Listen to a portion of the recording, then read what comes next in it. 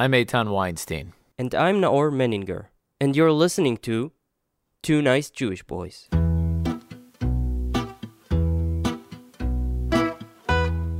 An opinion about the Israeli-Palestinian conflict is a bit like Superman boxers. Everybody's got one. And it seems that nowadays, no matter where you go, be it Indonesia or Wyoming, anyone with a pulse will tell you that while it's true that Arafat said no to Barak's peace offer in 2000, it doesn't really count since Barak was a lame duck by then. There's one thing, though, that the discussion about the conflict really lacks. It's subtle, yes, but if used wisely, it has the potential to redefine our thinking process and our perceptions. This thing is objectivity. Objectivity regarding the conflict. Is there even such a thing? Let's just say that if there is, sitting with us today is the guy who brings it to the table. Dr. Micha Goodman is a research fellow at the Shalom Hartman Institute in Jerusalem and the head of the Beit Midrash Israeli en Prat, a Torah studying institute for young adults. He authored several bestsellers, and his most recent book, Catch 67, was recently published in English. In the book, Dr. Goodman tries to rethink and deconstruct the most basic perceptions about the conflict in an effort to reach new insights, untangle the axioms, and maybe, just maybe, disarm the time bomb we're all sitting on.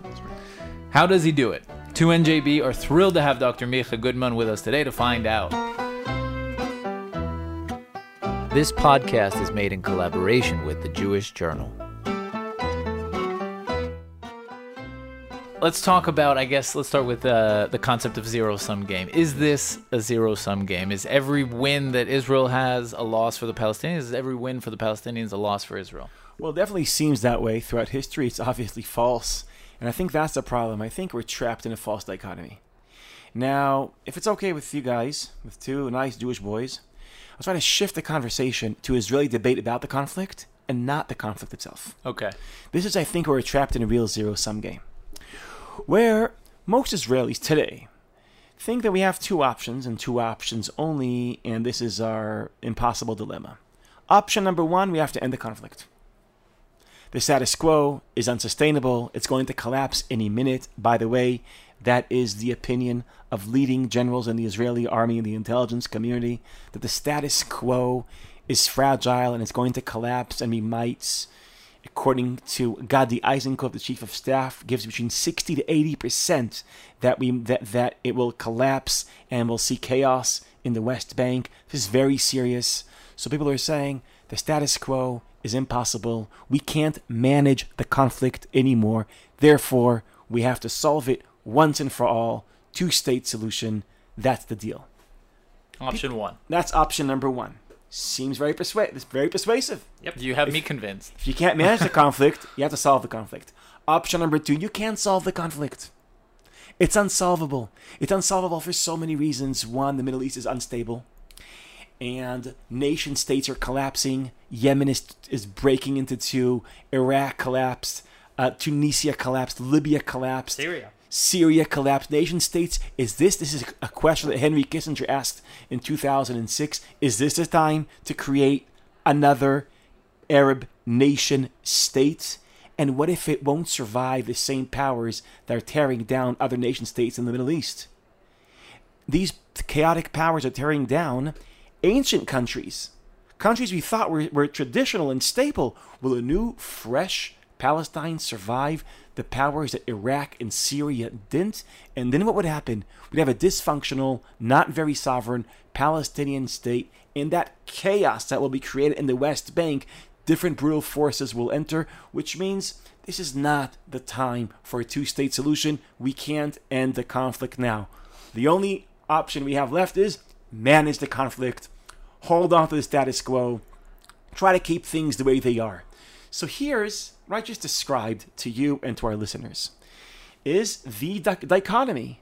You just convinced me of both options within 2 minutes. And I think I don't know where to... So, and those are the two options. One camp says, we can't manage the conflict, we have to solve it. The other says, we can't solve it, so let's manage it. It's a great example, I guess, because the way you describe it, and in such fervor, both of them, kind of, you get into the character. And listening to you, I really do. I'm like, okay, that makes sense. And then you describe option two, I'm like, that makes sense. And maybe there's part of the problem. It's like when you have these such like well-founded, well-narrated ideas, and they're like entrenched. How do you break it down? Well, first of all, this is what in Catch 67 in my book, this is what I did. I tried to really understand the left from within. To give the most persuasive arguments the left has, and to try to persuade the readers that we have to leave the West Bank, we have to found two-state solutions. Not an easy mission. What? Not an easy mission. And at the same time, I try to dive into the right-wing point of view and put together the best arguments and try to be as persuasive as I can. And also the Palestinian point of view. And I also tried to do that with the Palestinian point of view, but that wasn't, I tried to, but I didn't put as much effort because it's a book about the internal Israeli debate. But I tried to, try to lead my readers and myself to a moment of complete confusion. And this is not a confusion that comes from thinking, oh, they all got it wrong. It's a confusion from the thought that, hey, maybe they all got it right. I think that's a more interesting confusion. What happens if you realize that maybe the left, the Israeli left, that says that if Israel stays in the West Bank, we have no future because we're risking our national majority by sitting there, they're right. And what happens if the Israeli right realizes that if we leave the West Bank, we shrink into borders that are not very defendable, and we're risking being the chaos of the Middle East to the verge of Tel Aviv? Maybe they're also right. Maybe if we stay in the West Bank, we are risking our national majority, and if we leave, we're risking our national security. Now that's a catch, right? Mm-hmm. That's the catch.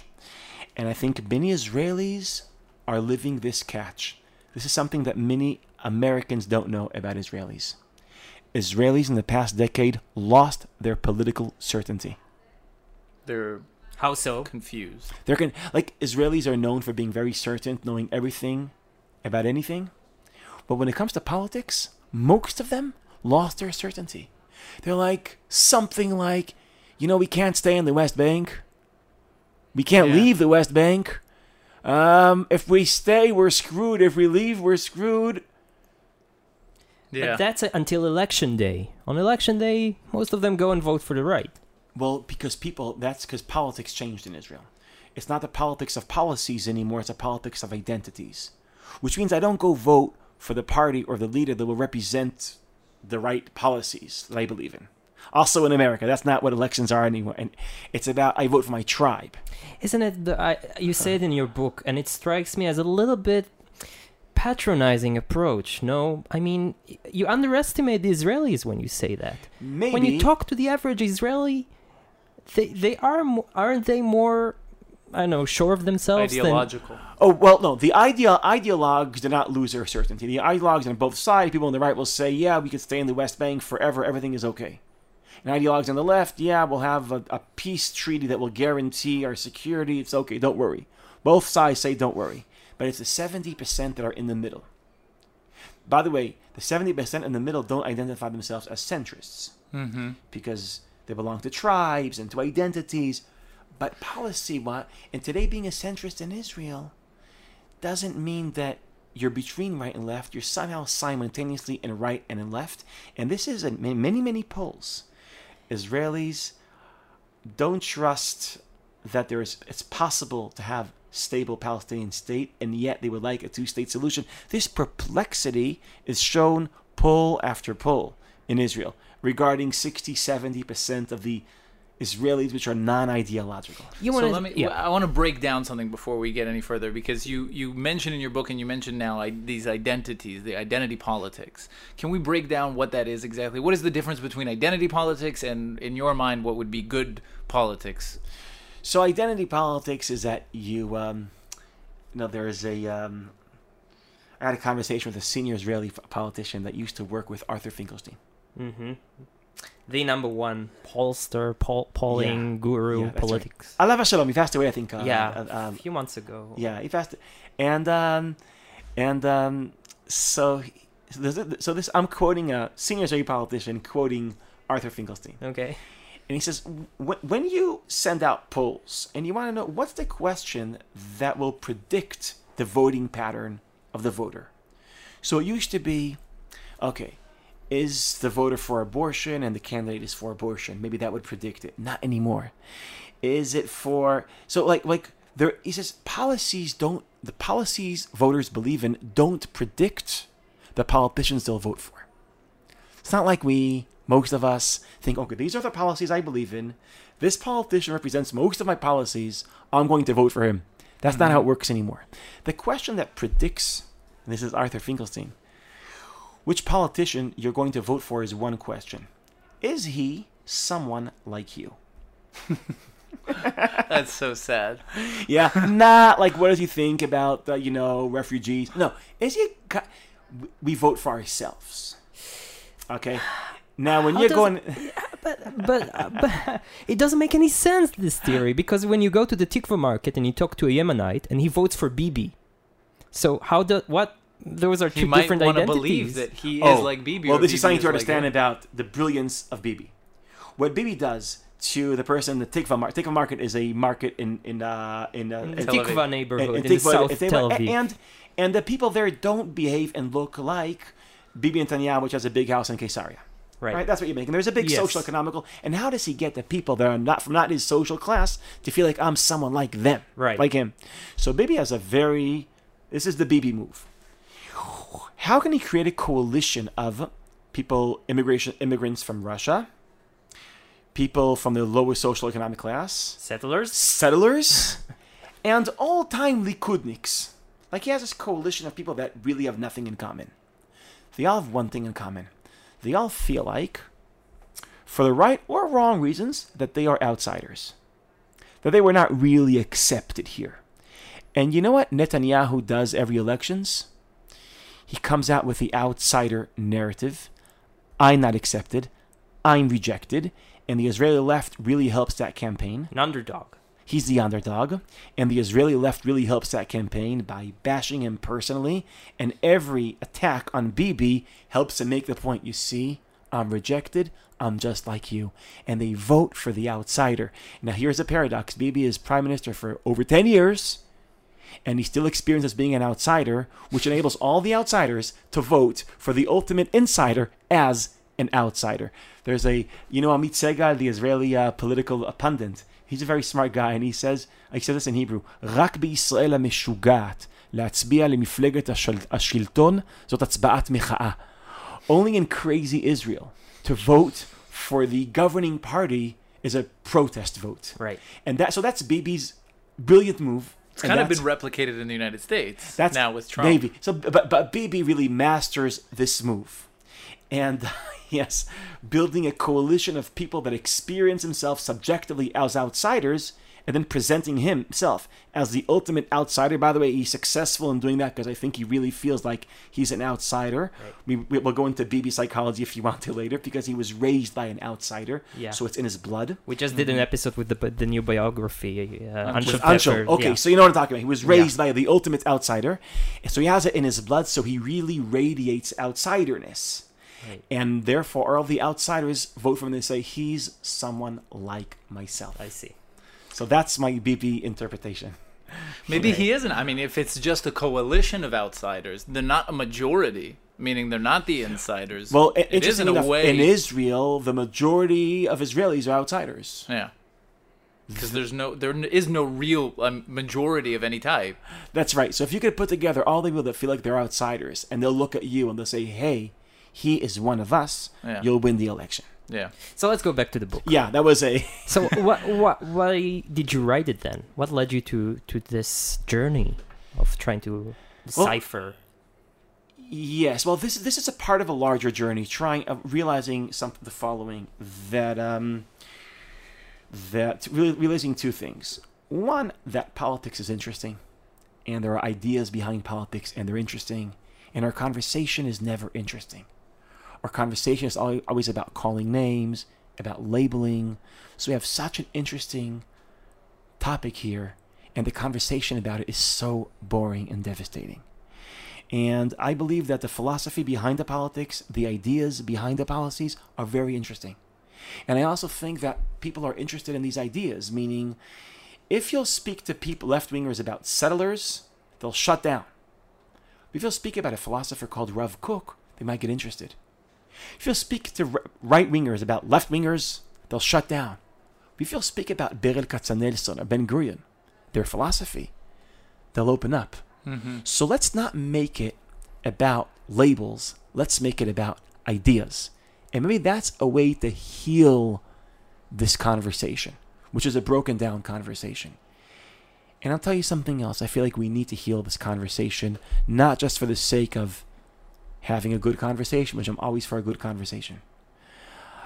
I think our only way to really deal with the conflict itself creatively is to have a great conversation about it. Mm-hmm. Because as we know from high-tech Israel, the best ideas come when we have great conversations. Yeah. The kinds of conversations where there's brainstorming and we share ideas and we're not afraid to say what we think. We're not afraid to be labeled.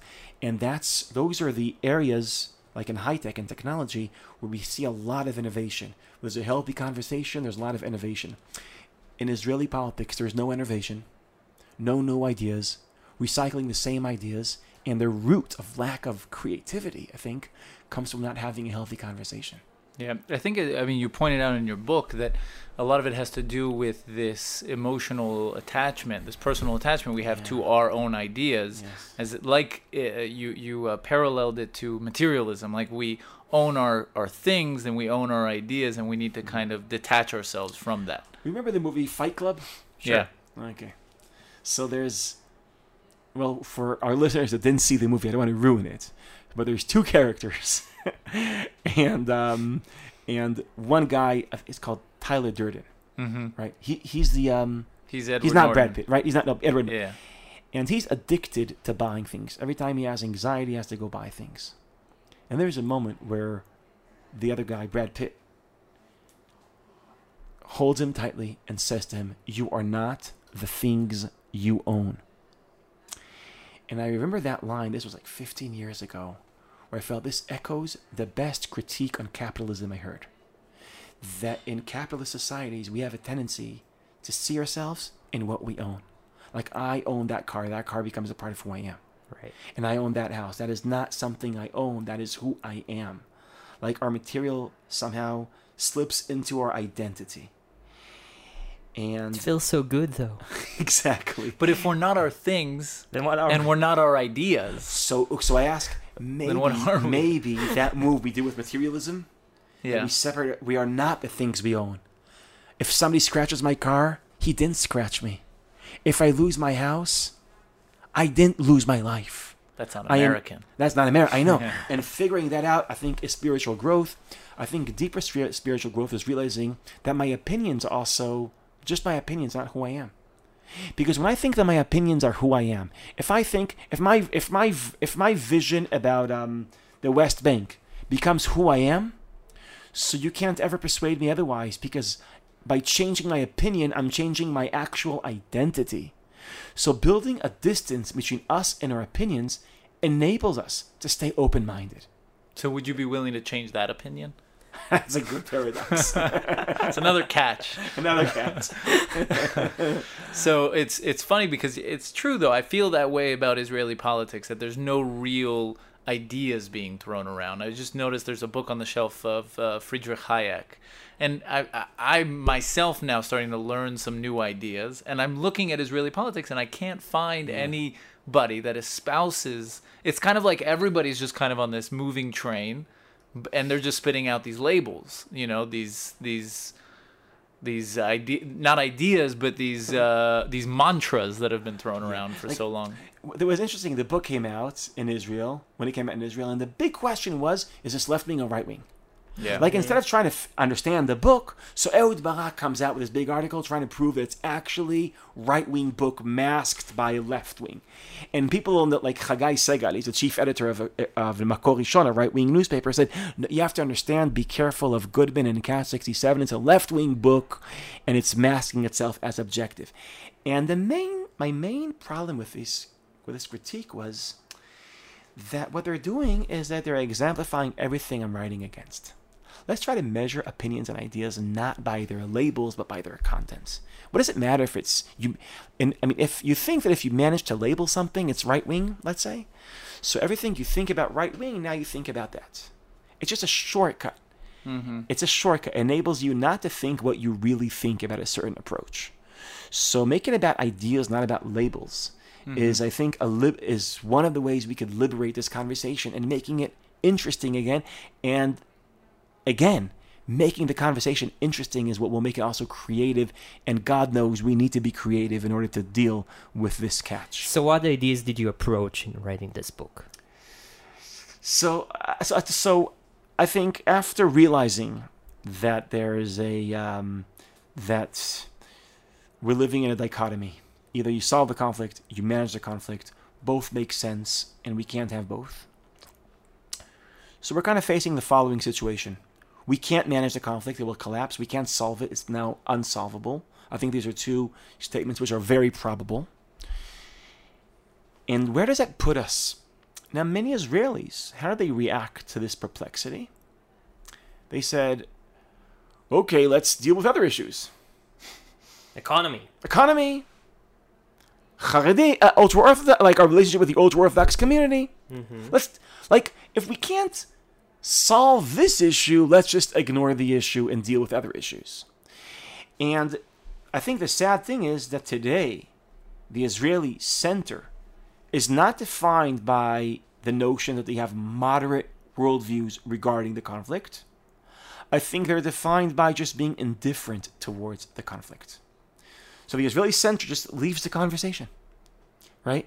Which is a kind of managing the conflict approach. Because if you don't do anything, you just manage it. Yeah, right? but they're not even they don't say it. So they let it be. They're neglecting. Actually, they abandoned the conversation, and by doing that, they're destroying the conversation.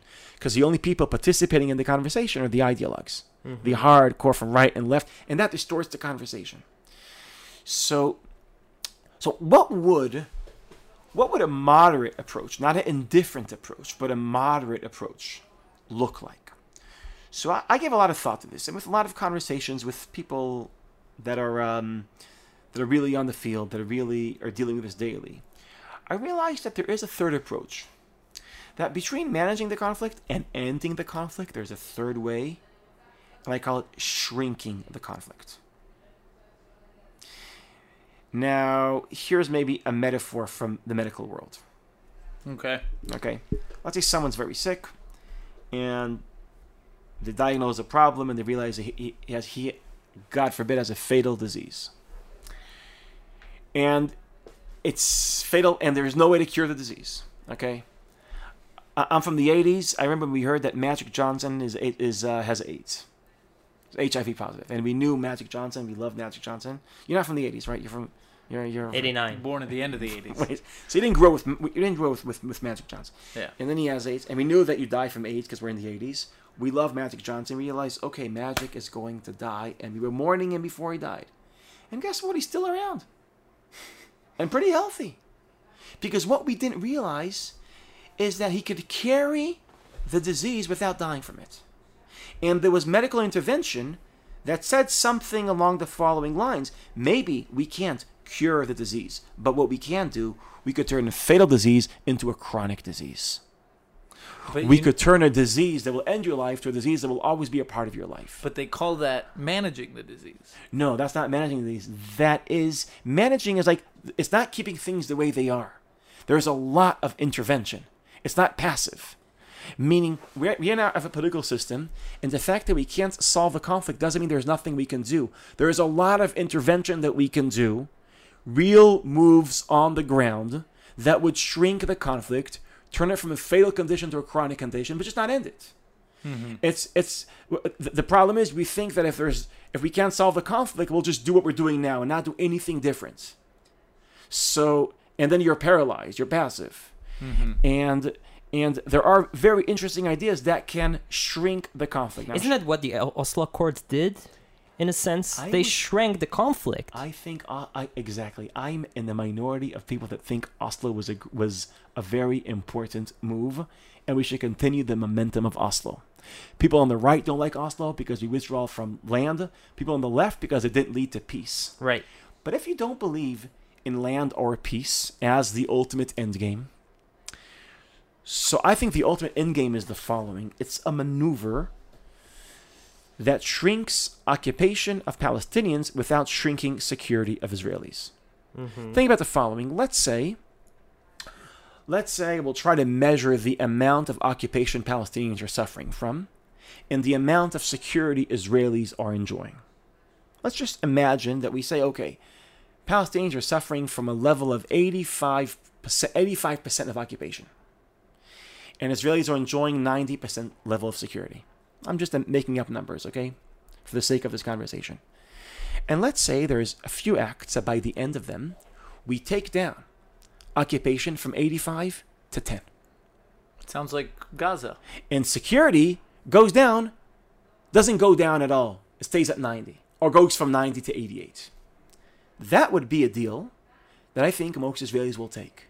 It's not end of conflict, but it shows that it's not a zero-sum game. The zero-sum game we're trapped in is that the more we control Palestinians, the more safe we are. The less we control Palestinians, the less safe we are. Yes? And I'm not sure, and that is a false zero-sum game. There are many actions which these ideas exist that we can start doing tomorrow morning that would minimize our control over Palestinians and it would not risk the security of Israelis. For example. Let's do them. For example. I'm going to challenge you here. No, you could challenge me. I'll give you, I know I've learned of 11 steps. I might write something, the 11 steps plan. Yes. Okay. But I'll share with you. We'll look out for it. I'll share with you 2 of them, okay? Okay. And again, these steps will not solve the conflict. Every time I present them, they say, this is not going to solve the conflict. I know. We're doing them because we can't solve the conflict and we can't manage the conflict. Okay. So, Oslo started 25 years ago and was a great first step. But the reality created post-Oslo is an impossible reality. And here's how it is, and many people are not knowledgeable enough to understand how complicated life is post-Oslo. So I'll try to explain it very, very roughly. And also I can't show maps here because we're in a podcast, right? So imagine it this way: the West Bank is divided roughly into two categories. Categories that are controlled by the Palestinian Authority. Also, there is a division between land A and B. I'm not going into that distinction. So about 40% of the West Bank is A and B, meaning Palestinian autonomy. 60% is Area C, controlled by Israelis. The problem is, those 40% are not contiguous. The way it is, there's like an island of Palestinian autonomy surrounded by Area C controlled by Israelis. Then another island of Palestinian autonomy surrounded by Area C controlled by Israelis. So you have tens of Palestinian autonomous islands that are not connected to each other. Mm-hmm. Now that is the heart of the experience of the occupation. Why? Let's say you're a Palestinian in Ramallah. You're sitting in Ramallah. You're not really experiencing occupation. You are controlled by a Palestinian government that you elected. That's not really true because they didn't hold. That's their problem, okay? But you are not experiencing Israeli occupation when you are in Ramallah, right? Your cousin in Nablus, in Shechem, also when he's there, he's in Area A, he's in an autonomy. He's not really experiencing. He's a Palestinian and under a Palestinian, controlled by a Palestinian government. What's the problem? Now the Palestinian from Ramallah wants to go visit his cousin in Nablus. He might not be able to leave Ramallah today because maybe Israel decided that you can't leave Ramallah today because it's surrounded by Israeli-controlled area. And even if he can't, and I met people that happened to them, even if he can, he's on the road. That road is governed by the Israeli army. They might stop him and check him and do things that he will experience as humiliation right next to his kids. And maybe he can't enter Nablus that day because there is a blockade on Nablus. So this is and he might not be able to leave Nablus on the way back. This is the occupation. This is where it's experienced. So there is an idea, and it's out there, I could give even the name that the person that has this map. His name is Dani Tirza. He's one of the top professionals in Israel dealing with maps and roads in the West Bank. Yes, and there's this map of a road that could connect all these Palestinian islands together.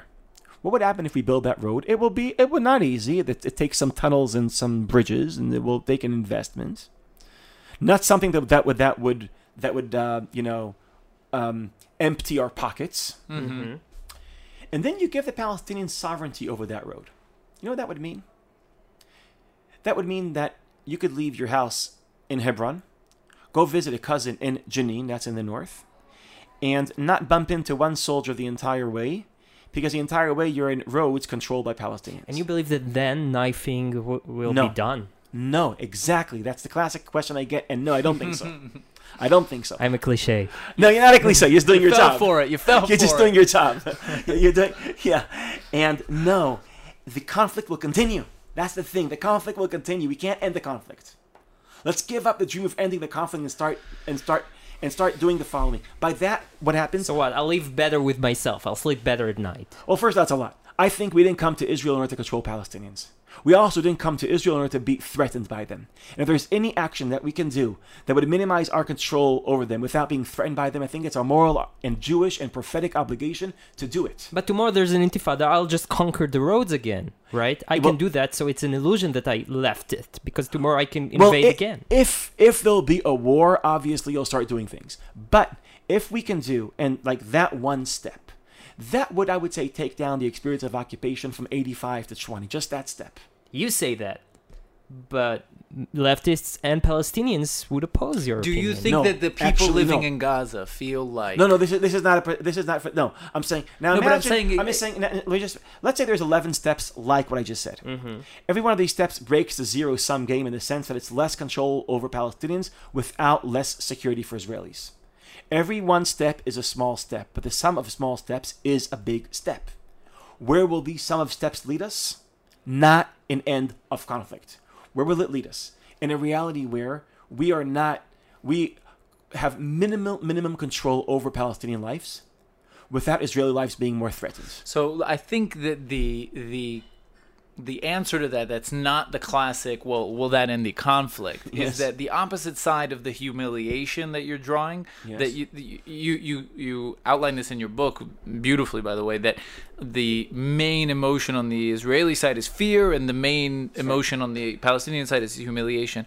But I think that the answer to that is that on the right, there's a feeling that, or on the right side at least, not of identity politics, but on actual ideas, there's this feeling that giving the Palestinians any level of autonomy or less occupation or isn't rewarded with Also- it's sometimes seen as weakness. Yeah, Professor Meaning Ullman, there's the episode. whole game theory idea, but there is an anthropological, sociological Middle Eastern perception of Arabs that sees pride also as. I mean, the reason that humiliation hurts them is because they're a prideful people, and once you give them something, then they see that as weakness and they take advantage of it, and sometimes it might even heighten the. No, obviously, if you believe that you can solve the conflict, this Yeah. is a wrong thing to do.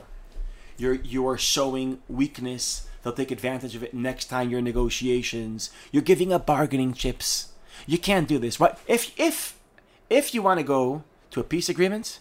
So don't give up anything now, and keep all your cards close to your chest, in order to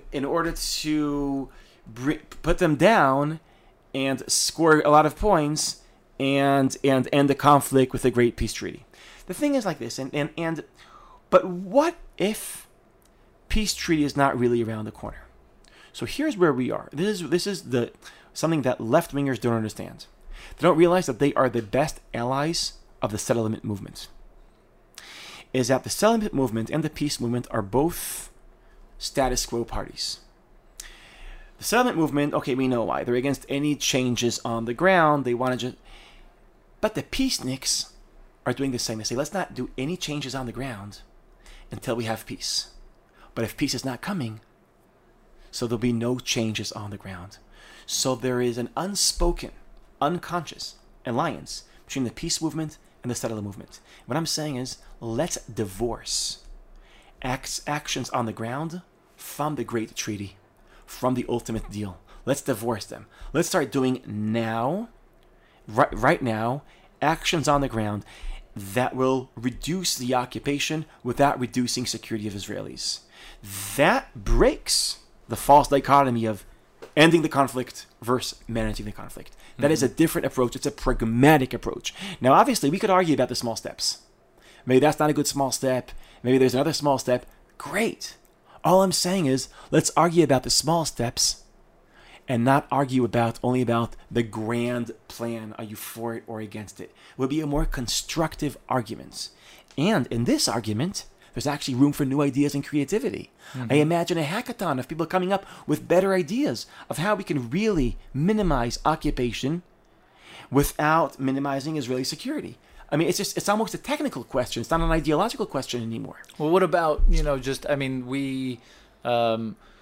interviewed once, I can't, the name is lost on me, but there's a certain camp, anyway, it doesn't matter. There's a certain camp that believes that what about just unilateral withdrawal from the West Bank? So we take out from the West Bank and we leave them with that territory. What? No, that wasn't Barak Ovid. Okay, never mind. Anyway, but, why not just take a step where totally end the occupation?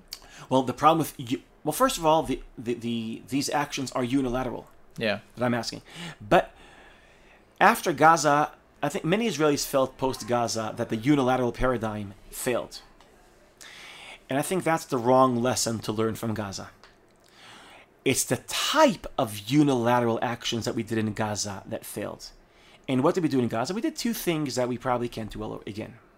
One, the Israeli army and intelligence left Gaza. One of the reasons why the West Bank is so quiet, one of the reasons, not the only reason, is that the Israeli intelligence has so much flexibility in the West Bank. That will have to stay there if we want, again, not minimize Israeli security, right? That's why we'll never go down from 85 to 0. Go down from 85 to 10 because the flexibility of our intelligence is something we'll have to sustain.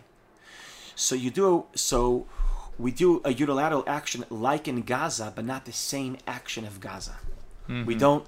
So, and for the intelligence to stay, for the Shabak to be able, for the Israeli, Shin Bet. for the Israeli intelligence to be able Service. to have its flexibility, you have to have certain military presence. It can be less visible. We can make it, but it has to stay there, and that's why we can't end the conflict, because no one will sign a deal if you have, your soldiers still visible somehow. And the second thing is, I think that a massive withdrawal of settlers from the West Bank is just something that is impossible politically, sociologically, and again, if actions on the ground, if to do them, you have to wait till you'll have a broad Israeli consensus to evacuate settlements, you might be waiting for a long time. I'm saying let's do tomorrow or today what we can do today. And if we can't evacuate settlements and take the army out, let's do everything but. Your plan sounds a little bit like Naftali Bennett's plan. No, Naftali Bennett wants to annex 60% of the West Bank. But give them autonomy in the rest, in A and B. But that is a false plan because that's giving him autonomy in 160 separate islands. He doesn't want to unify them in one piece of territory. One of my 11 first of all, I think as long as there are islands. Yeah. Yes, it's not really an autonomy. Right. I think if Naftali Bennett would realize that if you really want to take autonomy seriously, you have to connect them, you have to give them more land, you have to connect them to Jordan, you have to do all these steps. It makes so much sense, though. How can you not understand that? Well, here is the thing, because Naftali Bennett represents a different base, the base of settlements. Right. This plan means we have to freeze growth of settlements. You see, the right and the left both reject this plan because of their ideologies. The left has to give up the ideology of peace. The right has to give up the ideology of land. But I think since most Israelis are beyond both ideologies, they just didn't realize that the next step doesn't mean being indifferent. It means being pragmatic. I'm not sure our audience understood what the book is about. That's true. We were talking about other things. So what's the book about? That's true. So this is a book that is an introduction to the conversation that's tearing Israel apart. the clash of ideas between right and left, the clash of ideas regarding what do we do with the territories that fell into Israeli hands after the Six-Day War. And what this do, it presents all the arguments of all sides and tries to articulate all the deep ideas of all sides. Now, since I'm also persuaded by all ideas simultaneously, readers might feel confused while they're reading the book. Because if you, for 1 minute, you put your guards down and you enable yourself to be persuaded by the right and by the left, you have a moment realizing, hey, we can't control the Palestinians. This is unethical and un-Jewish. In the next moment, you feel like we can't leave this ancient biblical sacred land. That would be If you have these parallel emotions at the same time, then you are perplexed, and that is exactly where I want the readers, because it's perplexity. It's what the Greeks called aporia.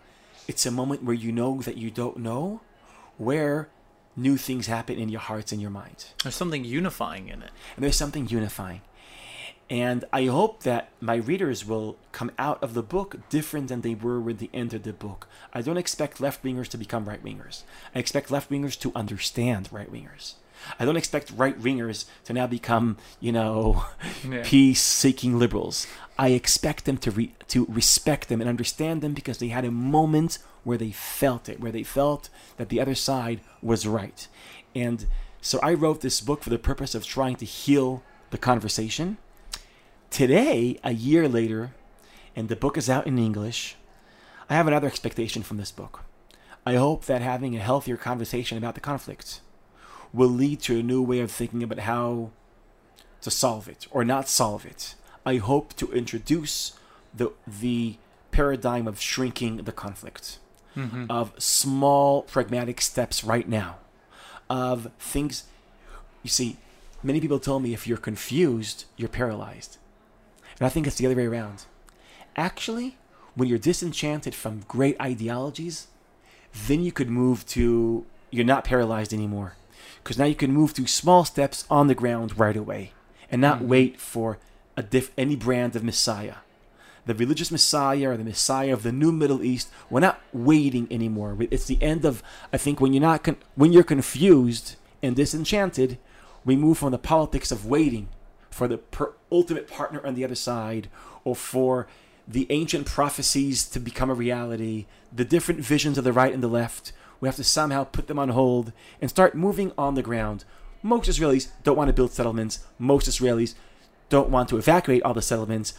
There is a broad consensus. What can we do on the ground that reflects that broad consensus? That consensus does not mean being paralyzed. There are things we can do that won't end the conflict, but let's do them anyway. Yeah, Bafflement will set you free. Bafflement will set you free. Right. You talk about how peace isn't, and I like that in the book, how peace is often perceived as this event, this singular event. That's the Oslo Accords. They shook their hands on the grass, and like that was peace. Yes. But it's like really nothing changed. You had to actually do something for peace to be brought about. Yeah, I think we're suffering from the ex-girlfriend syndrome. How so?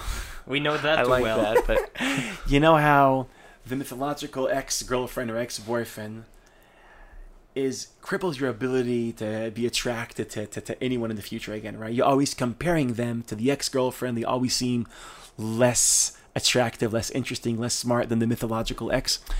So the Six-Day War is the ex-girlfriend or ex-boyfriend of any war that Israel ever fights. And the Camp David peace agreement is the ex-girlfriend of peace, or ex-boyfriend of peace. Because anywhere we fight, we always feel, it's not the Six-Day War. We didn't crush 3 armies in 6 days and destroy the Egyptian army in 5 hours and liberate. We didn't after the moments of the 6-Day War. Any war we fight always seems like mediocre. And every attempt to make peace is not, Sadat, Begin, Jimmy Carter, and Camp David, ending the conflict. And I think we should somehow overcome these mythological X's. And Israelis have to realize that we can't ever win a war again. And we probably won't ever really have like the ultimate peace deal again. We have to settle for less than perfect. Settle for less than perfect. Oh, it's so hard though. I hope your wife's not listening to this. Yeah, please make sure. Yeah. Please make sure this stays here. Okay. No, but I get what you're saying. It's interesting. There was something that I think would be Eitan. good. We have to finish? Yes. Okay. Alright. Well, I wanted to mention the Bet Shammai, Bet Hillel one, which is a good way to kind of give an example of what you're talking about, where both sides are right. So I'm just going to, instead Read of the that, book. direct our listeners to read the book. It's a great book. Catch 67. You can find it on Amazon. You find it on Amazon? Yep. So, Just Micha, came out. you have social media, website, and you're going to do a book tour. Yeah, so, well, actually, I'm not very strong in social media. Okay. So you're going to have to listen to this podcast and just go buy the book. I'm a monk when it comes to social media. But you give talks, right? But I give talks. So where can they find... Yes. our So first of all, I listeners? have a lot of talks on YouTube. Okay. You can find me on YouTube. And there's been a lot written about this book. There was a great article in the New York Times. You could Google me in the New York Times. There's a great article in the New York Times. A lot of reviews are coming out right now as we're talking. And Dates for the book tour. read I'll be at the beginning of December, New York, Boston, the beginning of December. Perfect. But what's more important is to read the book and join the conversation. Politics is interesting. Israel is interesting when it's not divided. When it's not divisive. It's not about labeling. When it's about ideas, it's very interesting. Couldn't agree more. So before we go, we have a collaboration with the Jewish Journal. You can find them at jewishjournal.com. There's a lot of good columns and editorials and articles there, so check them out, jewishjournal.com. And we accept donations, so go to 2njb.com and help us out. We do this on our free time. Dr. Micha Goodman, thank you so much for Thank your you. time. Thank you. Thank you. Bye. Bye, guys. Bye.